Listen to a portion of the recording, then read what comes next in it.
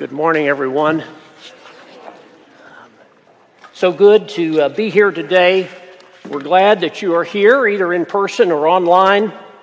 My name is Keith Crow. Brenda and I have had the wonderful opportunity of being part of this family for almost 7 years now, and it's been a true joy and a great blessing for us. This morning, for just a few minutes, I want us to look at a character in the life of Jesus who is of paramount importance. It's a story that we all know, and especially I think it's in our hearts and on our minds this time of the year. We're going to begin in just a few minutes. If you want to open your Bibles or your telephones or whatever devices you have that you have your Bibles on, we're going to look at Matthew 1, verses 18 through 25, and then Luke 2, verses 1 through 20. I want to take a minute as I kind of made my way back around the auditorium. I kind of detected a little anticipation in the kids who were going to class. It is that wonderful time of the year, and Brenda and I want to wish for you during this next week as you celebrate with your family and friends and your traditions and all the joy and happiness of the season and the food and all the good things that go with it. We're going to begin, if you'll bow with me, and let's have a prayer together. Eternal God in heaven, we give you thanks for the blessings of life. We thank you, God, for this time of the year when we celebrate the birth of your Son, Jesus Christ. Father, we pray that you'll fill us to overflowing with peace and the presence of your Son and your Holy Spirit, so that the world, Father, will be able to see more of Jesus fully through us and in us, Father. Help us as your children to live, Father, so that all the glory and honor will be given to you. And Father, we pray that you'll help us to not fix our focus on the world.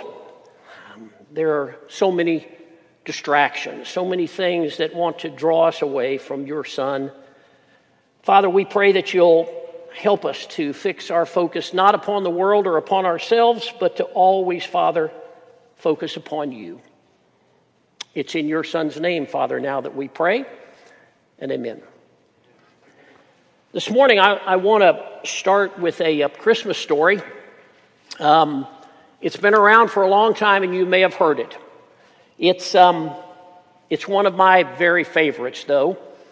I can tell you as we begin that I'm really not too certain about the authenticity or possibly even the accuracy of this story, but I believe that it has some great lessons that are germane regardless of the time of year. In 1971, Suzanne Haynes had just graduated from Kansas State University in Manhattan, Kansas, and she was assigned to become a second grade teacher in a very rural western small town in Kansas. She was going into that first year of teaching second grade with great enthusiasm and energy, as I know we have lots of teachers and former teachers in the audience today. During the early parts of November, she approached her principal and said that her second grade class would like to put on the nativity play as a Christmas pageant. Principal thought a few minutes and said, well, we haven't done anything like that for a long time, but okay, we'll do it. Suzanne's enthusiasm for the play and all the things that were going to go on with it suddenly became very contagious. And before too long, parents and other teachers and faculty and those at the school were busy coordinating all the efforts to go into this pageant. There were costumes and staging and lighting and lots of things that people were involved in to help in the production. One that Suzanne was assigned to, of course, was assigning the parts in this play for her second graders. There were wise men and angels and shepherds, and there was, of course, Mary and Joseph. One of the students that was a favorite of Suzanne's and also the other second graders was a boy named Wally. Wally was in second grade, but he really should have been in fourth grade. He was much larger than most of his fellow classmates, and that was sometimes intimidating, but he was gentle and kind, and all of his classmates really loved him. Wally was a natural protector also of any child that he felt was being bullied or mistreated. So Wally came to Suzanne, Miss Haynes. He came to her and told her that he would like to have the part of the innkeeper. Miss Haynes was somewhat relieved because she felt this would be a good part for Wally.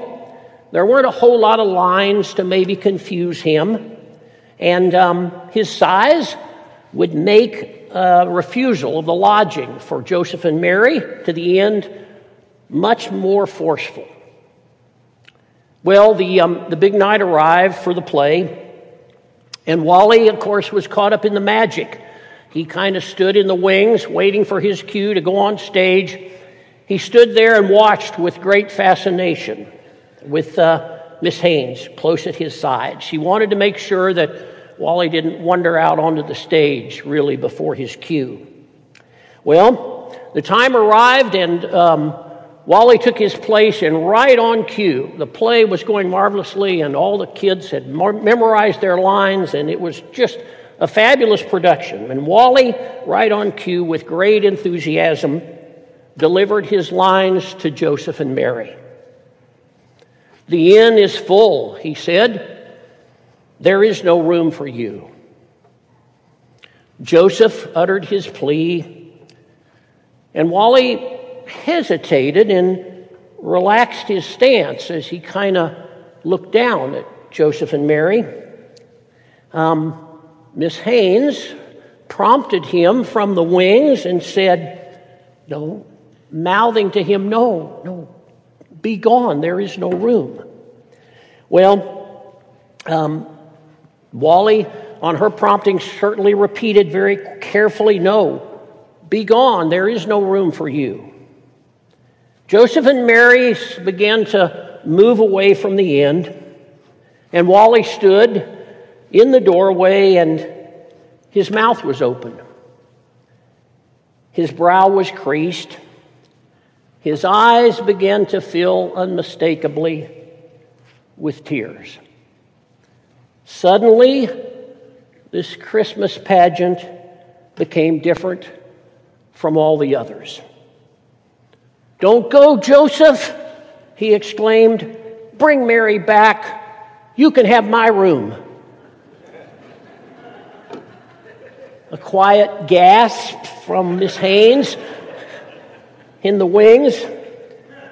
The second graders began to look at each other very awkwardly, like, "What is my line?"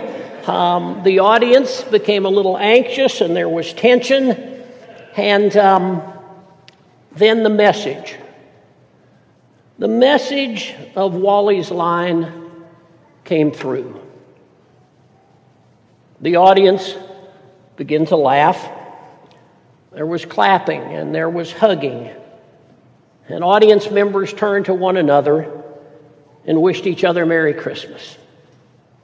After an unscheduled, it was a night and a Christmas program, though, that everyone said, "I would never forget." Every time I hear that story or think about that story, I thought about what Jesus said in Matthew 18, verses 1 through 5, about little children. I thought about them as they always file out on Sunday morning and head down to class. I thought about the compassion that couldn't be restrained, and I always ask myself, Do I have that?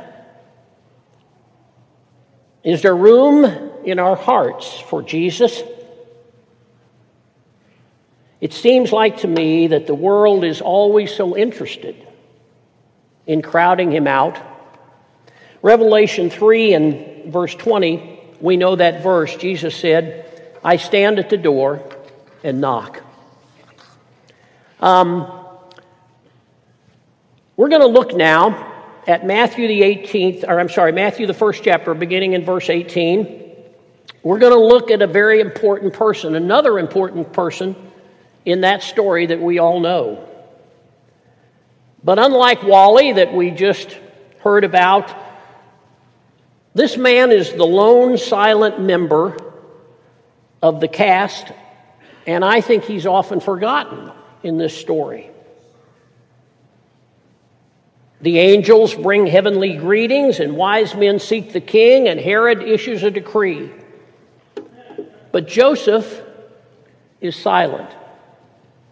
There are no words. There are no quotes. However, Joseph, just like Wally, is irreplaceable in the story of Jesus. A man on display with not a lot to say is what I entitled this lesson.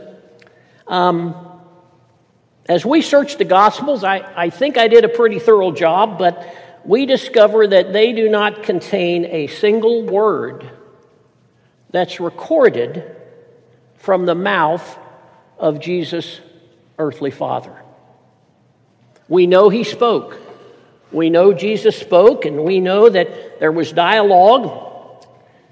But I want to suggest to you this morning, as we take a closer look at him, that is often the case, actions speak louder than words.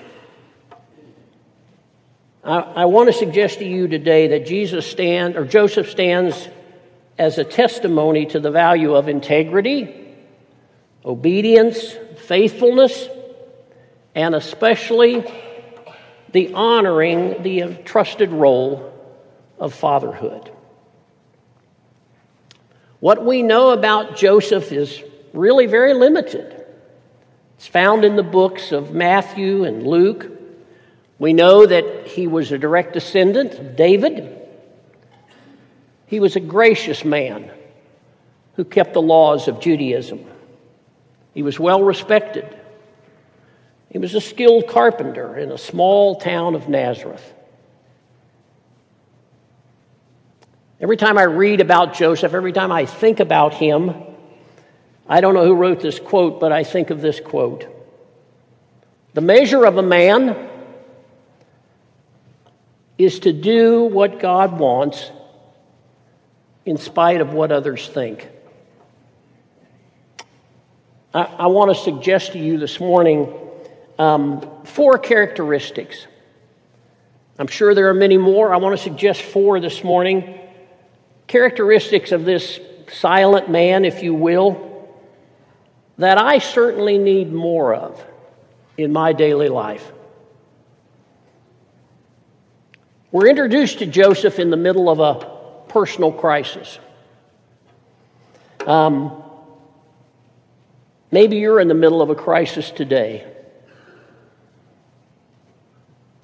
Surrounding all the festivities here and other places and all the family and friends and all the things that we celebrate, all the celebrations of this Advent season, love and joy and peace and hope, all the things that go on this time of year, sometimes crisis and struggles may loom large for us.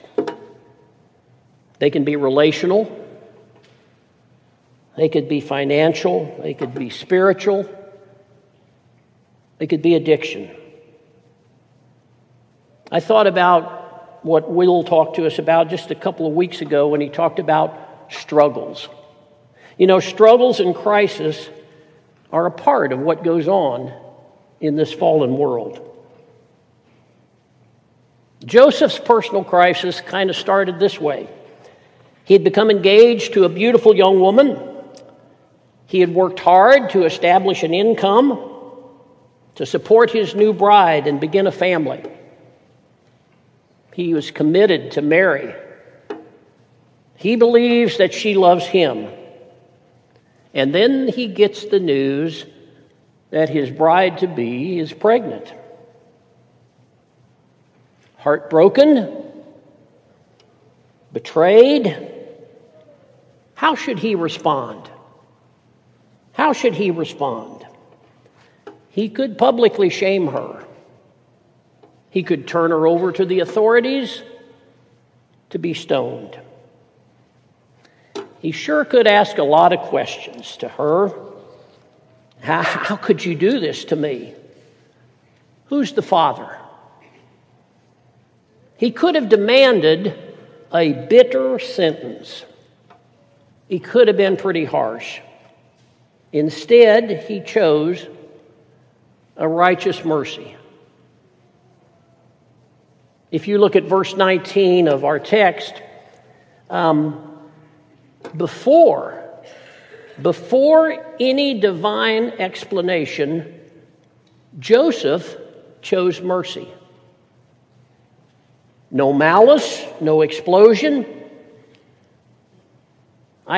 I thought about years later when the Apostle Paul would write about the fruit of the Spirit in Galatians 5 and 22.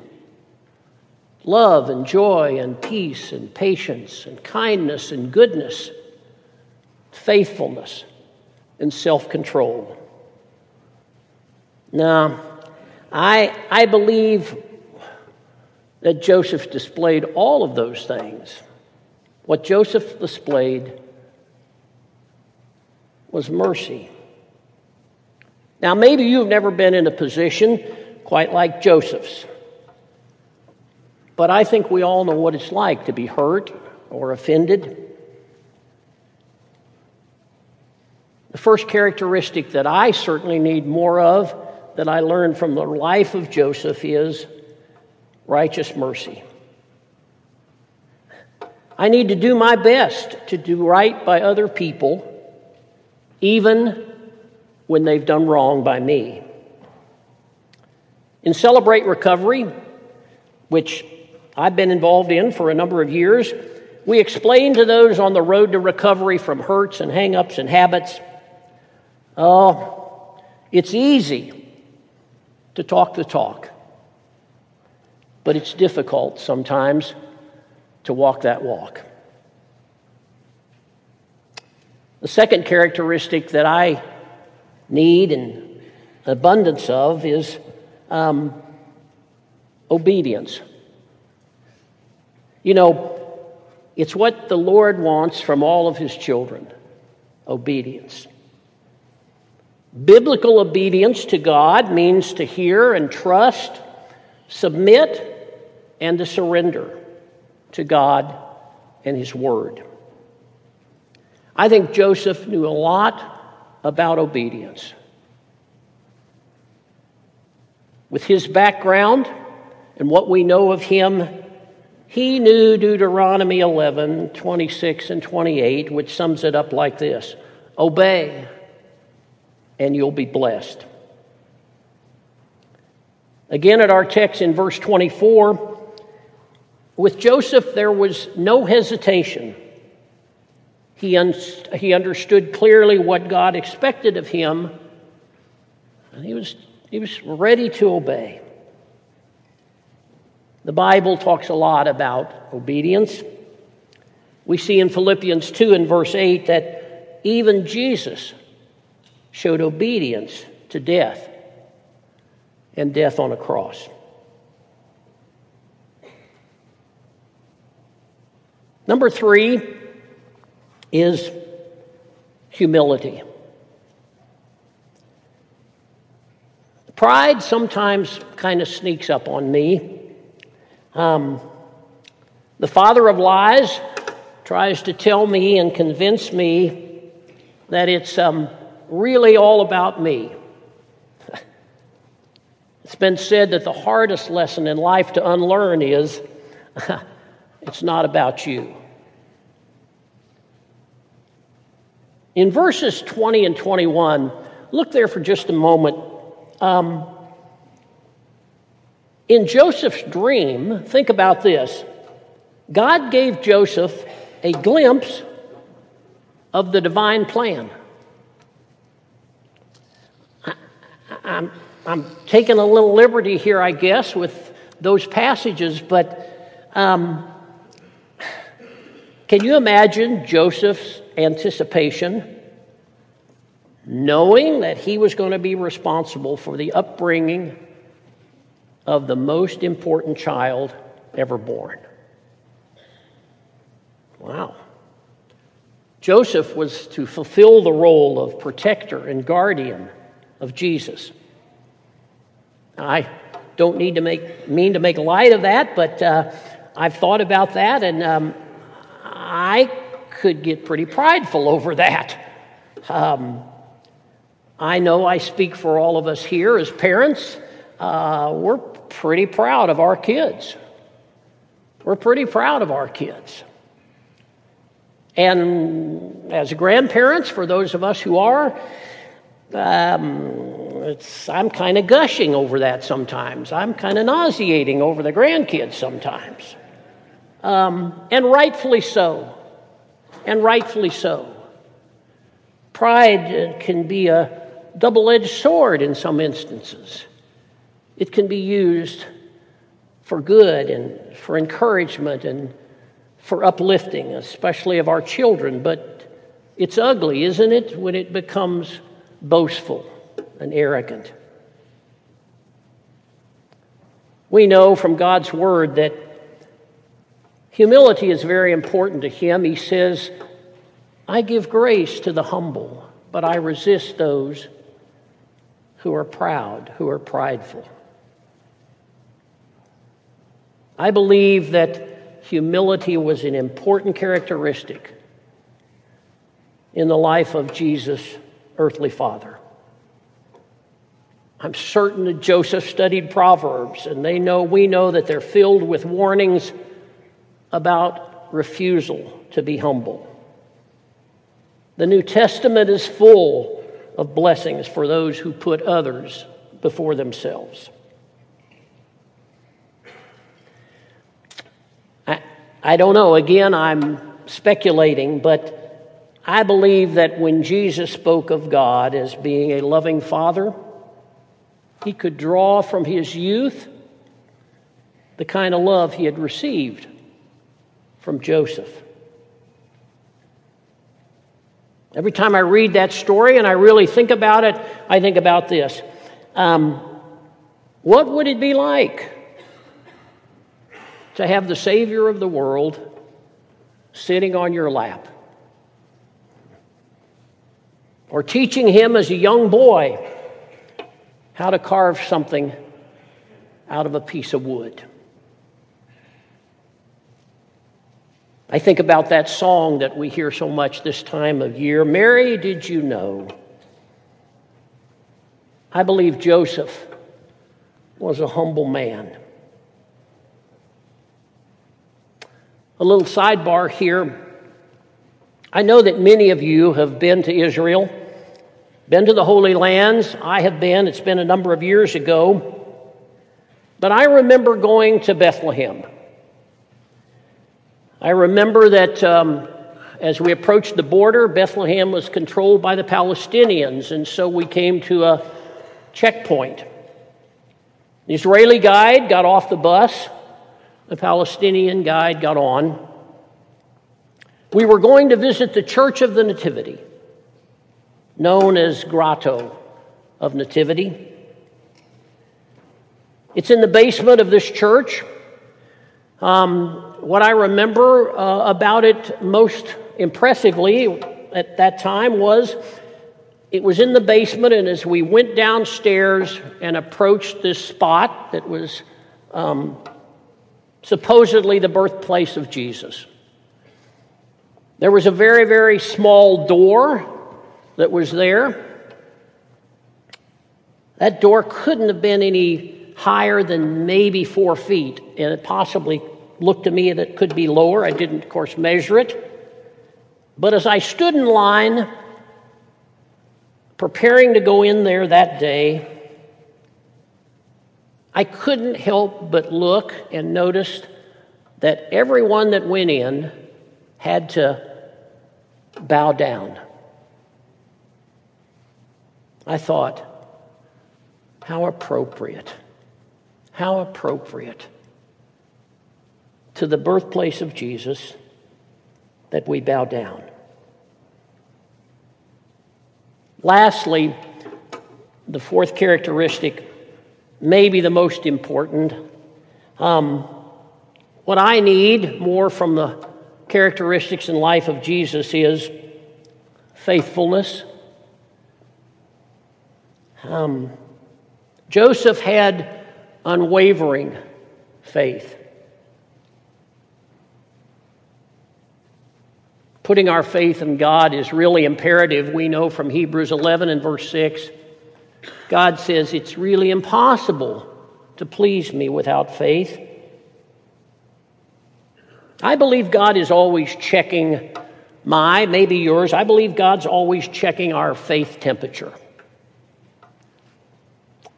I have a very good friend of 40 plus years who now is confined at NHC over here in Cool Springs.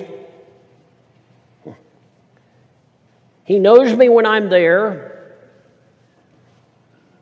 but 5 minutes after I'm gone, I'm not so sure. I try and go once a week and see him, and if you've been to facilities like that, you know there's protocols that have to be in place before you go in. There's a checklist about your health and if you've been exposed to COVID and different questionnaires. But one of the things that is required is I have to go over to a device that's on the wall, and I either have to lean forward and put my forehead close to it, or I hold my wrist up, and it takes my temperature. Every week when I do that, I think about this. What's my faith temperature today? How am I doing, Lord? How am I doing today? Later in this story, Joseph takes Mary and the infant Jesus to Egypt. He was facing the unknown. He was leaving behind an established carpenter's trade. He was leaving behind his business, his family, his friends. His faith, his unwavering faith in the Father made him follow Jesus, no matter the cost. As we begin to close today, Mark, if you want to bring your team back up, I thought how appropriate that we had that prayer for the Barhams this morning. I've been thinking a lot about them, as I know you have this week. The tribute, the potluck, the celebration last Sunday, and then this week, as we all struggled with Melanie at the loss of her mother. I mention them because Dean taught a class on the prophet Micah. I really loved that class. I had read that book, I had studied that book, but as Dean, in his always fashionable way, pointed out so many things to me in that book that I had maybe missed. Micah, I want to suggest to you this morning, is probably one of the most significant prophecies of Jesus Christ's birth. What we're going to celebrate and what we have been celebrating. It's one of the most significant prophecies of Jesus' birth in all the Old Testament. It's pointing some 700 years before Christ, birth to his birthplace in Bethlehem and to his eternal nature. I believe that obviously Joseph, Jesus' earthly father, knew that book. As we enter into this special time of the year, I know Brenda and I wish and pray for you and your family good health and safety and much love. As I anticipate this new year, I know all of us sometimes make those resolutions.